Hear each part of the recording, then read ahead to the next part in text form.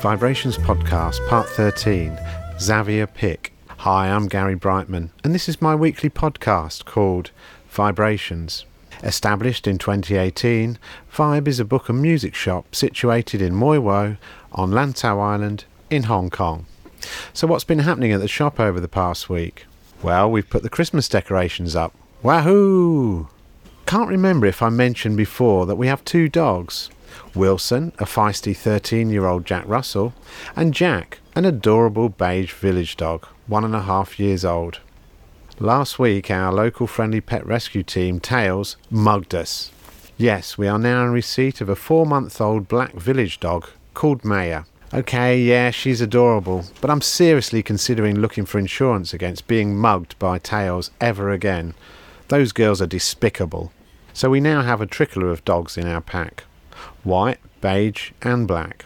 You may bump into Maya at the shop on Tuesdays or Fridays. We have plenty of new stock in the shop ready for Christmas, from David Bellis's Old Hong Kong Photos books, some new gifts from our friends at Lantau Ren, and a new limited stock of new Audio-Technica turntables. First come, first served. Don't forget, as mentioned last week, we have a free box outside and $10 gifts. We also have plenty of free books still available for helpers, and employers can now pick up for them. You can also buy wrapping paper and Christmas cards from us. Last week we launched our new YouTube channel, Live at VIBEHK. It has all our podcasts, live videos from authors and musicians at the shop, and interviews, so why not give it a try? It's my birthday next week, so if you'd like to give me a free present that I'd cherish, subscribe to Live at VIBEHK, and I'll respect you forever. My guest this week is Xavier Pick. He's very well known for keeping sketchbooks, working like a journalist, finding stories, and developing these into larger artworks and documentaries about drawing. Lantau has been his home and inspiration for the past 7 years. Welcome to Vibe, Xavier. Thanks, Gary. Great to see you. Thanks for asking me. Pleasure, mate. Pleasure. Okay, so as we do these days, we're going to start off with 10 quick-fire questions for you. What is your favourite book or author? It's a tough one. Probably go for what I'm reading at the moment. Sapiens by Yuval Noah Harari. I don't know if you heard of it. Sapiens. No, I haven't, actually. He's written a few. There's a trilogy of them. There's the one. I've just finished Sapiens, and there's Homo Deus, which I'm reading at the moment, and 21 Lessons for the 21st Century. And he's a big history philosopher, for intellectual, and he writes about humankind and just the brevity of the time that human beings have been on this earth and how we very quickly conquered planet Earth.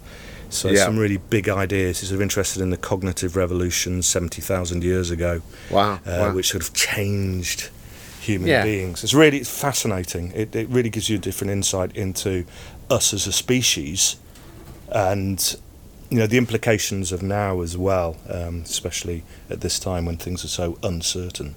Okay. So very strong, very strong. All right, sounds good. It's not a quick answer, is it? It's not a quick answer, so these are quick-fire questions, but not necessarily quick-fire answers. All right then, so question number 2, favourite musical artist?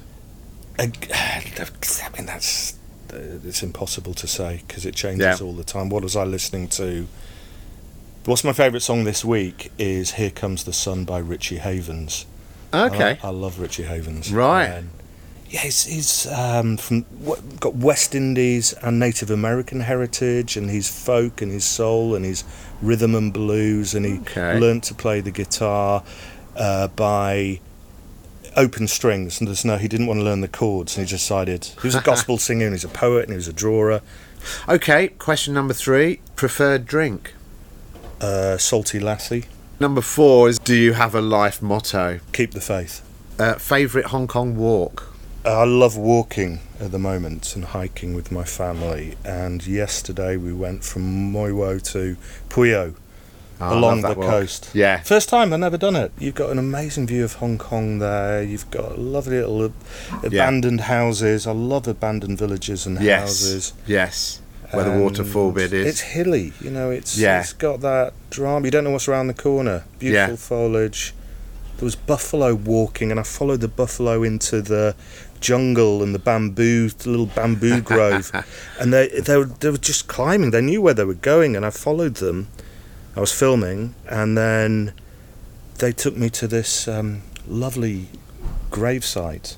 Oh, wow. A Chinese gravesite, and it was huge. It was quite big, but kind of overgrown. Favourite Hong Kong restaurant? My house. Good one. Like it. Yeah. I'm sorry, but my wife's an amazing cook. She cooks Indonesian food and Asian food. I used to be a chef, so I do know how to cook. So I love ingredients. Brilliant. I'd much prefer to go and buy amazing ingredients and then cook with those. Yeah. Here's a wacky one for you. Faced with a python whilst walking up to the peak, what would you do? I would film it and draw it. Yeah. I've got a whole folder of my encounters with snakes. Question number 8. The best advice you were given? My dad's advice, probably. Two things, thinking about it. Number 1, don't rest on your laurels. Yeah, which is something that, when you get any success, don't think that's it. And then you're judged by the people you hang out with. That's the thing that he used to say. Just be careful of who you hang out with, because you can be judged by them. So, moving on, question 9. Finish this sentence. I live in Hong Kong because... You never get bored. Favourite area of Hong Kong? Well, obviously here. Yeah. I'm so lucky to live here. It's the first place I moved to. And Sham Shui Po, probably like you. How weird is that? Yeah. Probably like you, Gary. There's got a lot of grain, isn't there, in Sham Shui Po? It's real, isn't it? And all those little gadgets that we love, cameras and video and just music equipment. Energy and the fact that you really feel that you're exploring there and you're the outsider, and it's kind of voyeuristic, but I know Sham Shui Po like the back of my hand because I worked there for 7 years. Oh, okay. That was where my college was. What did you do prior to coming to Hong Kong? I was an artist in London. I had a studio gallery in an old orphanage building, an old Victorian, gorgeous building called the Royal Victoria Patriotic Building, and I was selling paintings and drawings and writing stories, drawing in my sketchbook, documenting London, mainly at night. Part of my work as well is journalistic, so I was looking for journalistic stories. I had the opportunity to be an official war artist in Iraq, so I spent 3 years going in and out of Iraq on trips for a few weeks at a time, producing work about that. I've been doing this profession for about 25-30 years. Wow. So I was in London for about 15 years, and then I was in Manchester for about 3 or 4 years, and Yorkshire, and then Scotland for a few years. So travelled all around the UK, but London predominantly for the last 15 years. Yeah. Okay. And then you came to Hong Kong. I did, What made you choose Hong Kong? Well, the first reason was that I was invited by a barrister, Chinese lady, very nice lady, to make a painting of Hong Kong. She'd bought a painting of mine of London that she saw in a hotel there, and then she commissioned me to do a painting of Hong Kong. So I was flown out here and then flown around Hong Kong in a helicopter, and I thought this was fascinating. I met an old tutor of mine, Tanya Willis, who you might know, an illustrator. Yes, I know of Tanya. We sell her prints in here. She's an amazing artist illustrator. I came to visit her in Lantau, and then she told me about a art school in Sham Shui Po, sadly no longer exists, and I got a job there. So I came here for 2 weeks, and I stayed for 7 years. Wow. When was that then? So that was back in 2012 or 2013, like 2013. So I just came out of Iraq, then flew out to Hong Kong, and then I stayed. I was kind of sick of London by then. I felt I'd done it, and my studio at the time was getting demolished. So I was looking for other options. So I wasn't in a comfortable position. It was like, oh my gosh, I'm losing my studio. I just come back from war zones. I was kind of shell shocked. Yes, in truth, I was. Yeah. And I was bored of selling paintings of London. Yeah, well, that's fair enough, I suppose. It was people were projecting their own stories on these paintings rather than letting me kind of see with my own eyes, and you became kind of typecast, and so I was sort of forced to make changes as we do, and you react to those in positive ways. You might not feel it at the time, but you make those changes because of these situations. And for me, it was a studio being demolished. It was owned by the Catholic Church, and they were renovating it. So, you came over to Hong Kong. And where did you first live in Hong Kong? In Luk Tai Tong. I haven't left that same place, Okay, so then you took a role at an international university, I think. Yeah, it's the Hong Kong campus, and I worked there for 7 years. I was a drawing professor, teaching drawing and design and creative thinking strategies, which was a great experience. Sadly, it shut down early this year. That's forced me to reevaluate and do what I really want to do for a while. Because it was intense 7 years. Very, very hard work. You didn't have much time to do your own work because you were teaching and preparing for 7 years.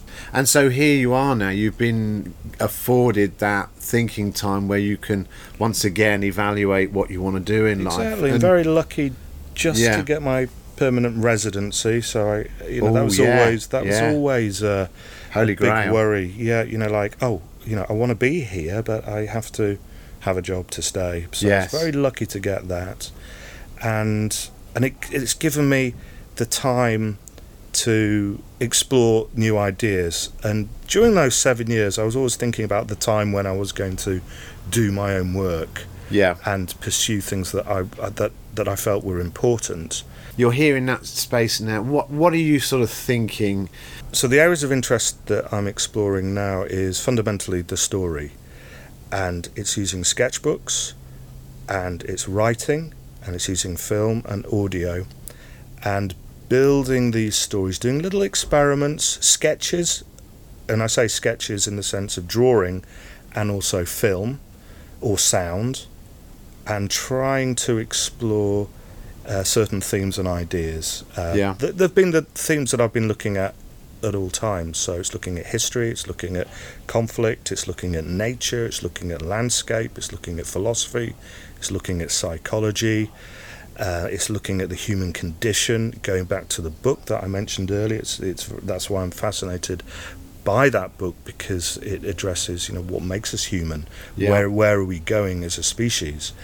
And looking at metaphors in the landscape, walking, looking at the spiritual aspects as well, where the East meets the West, and what we can learn from Eastern philosophy, which I think is very strong, very powerful, and a lot more rooted, has a lot more meaning than some of the capitalist Western ideals that have shaped where we have come from.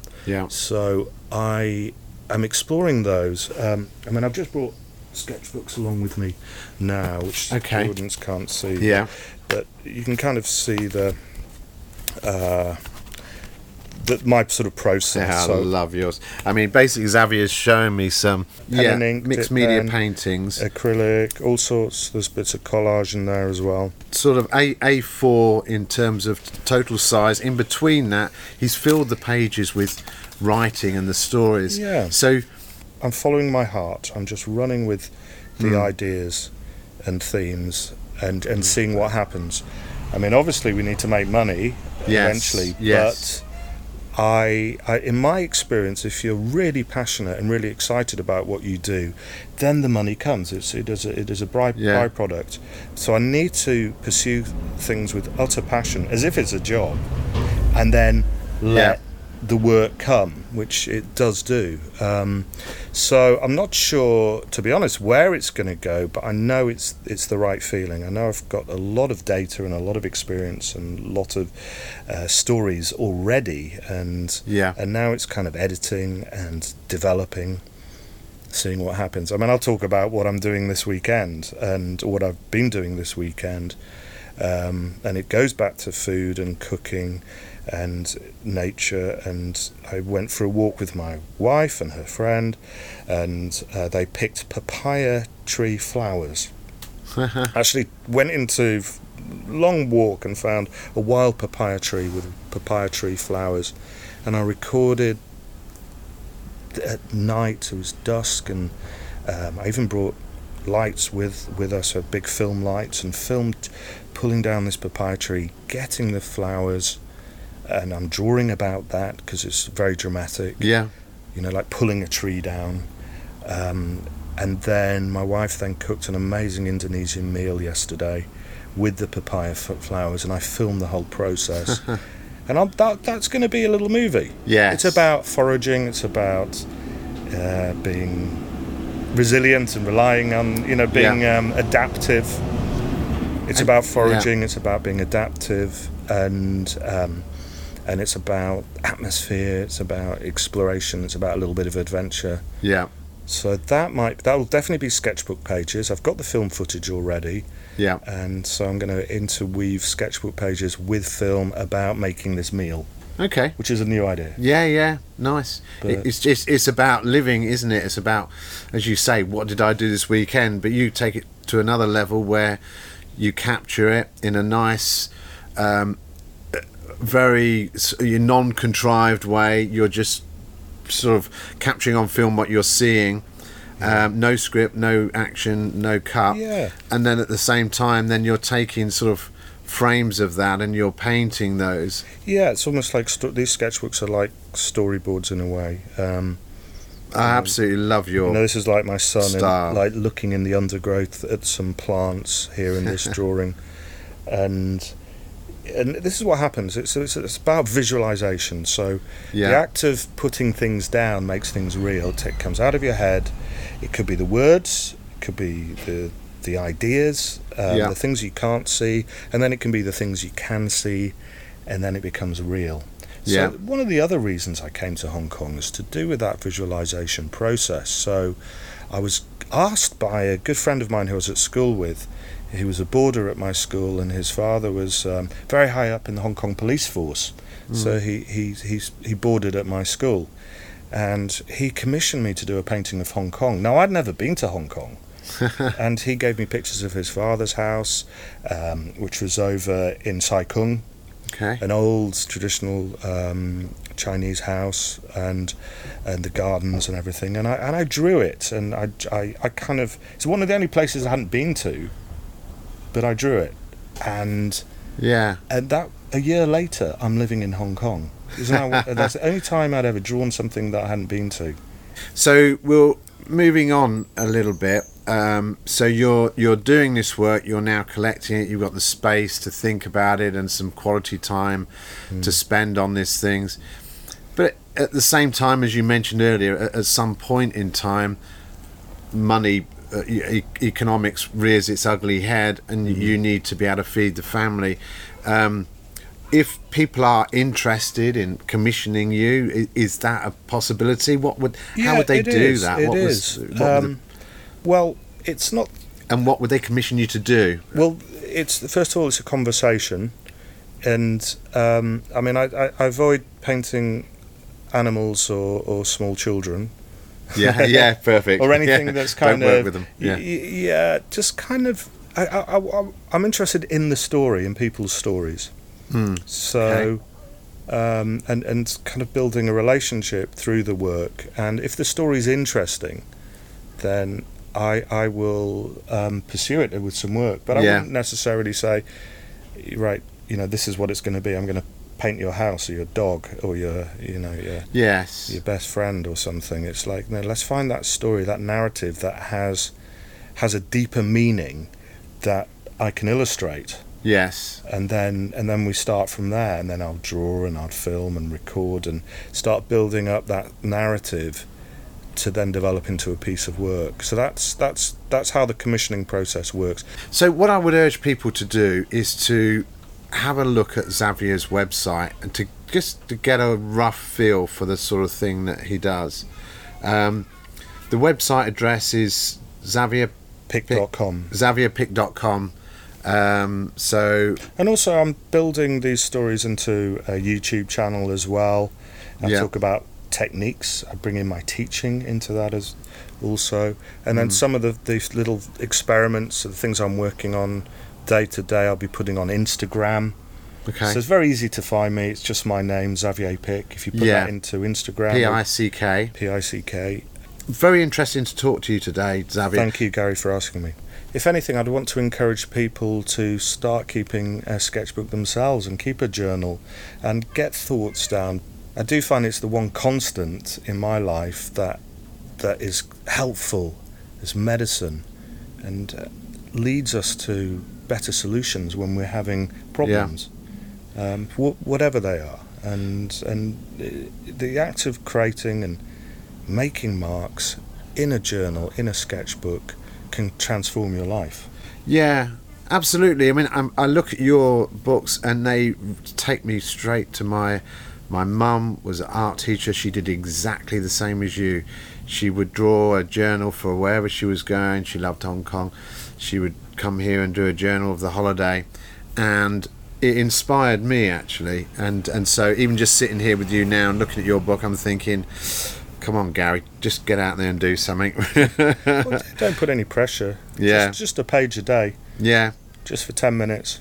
It would never look as good as that, though. Well, it's the way I've been trained, but my early books don't look as good as this. The more you do, the better you get. Yeah. The same with everything. Okay, great. Well, it just leaves me to say thank you very much for coming in and talking to us It's today. great. I'm really honoured that you asked me. It's absolutely a pleasure. Thank you. You can find out more about Xavier's creative work at xavierpick.com. Well, that's it for another week. Thanks for listening to the 13th Vibe Book and Music Shop podcast called VIBErations. I'm Gary Brightman. You get my vibe? Can you imagine what this old island must have looked like to those Dutch sailors when they first saw it? Fresh green. Like a dream of a new world. They must have held their breath. Afraid it would disappear before they could touch it.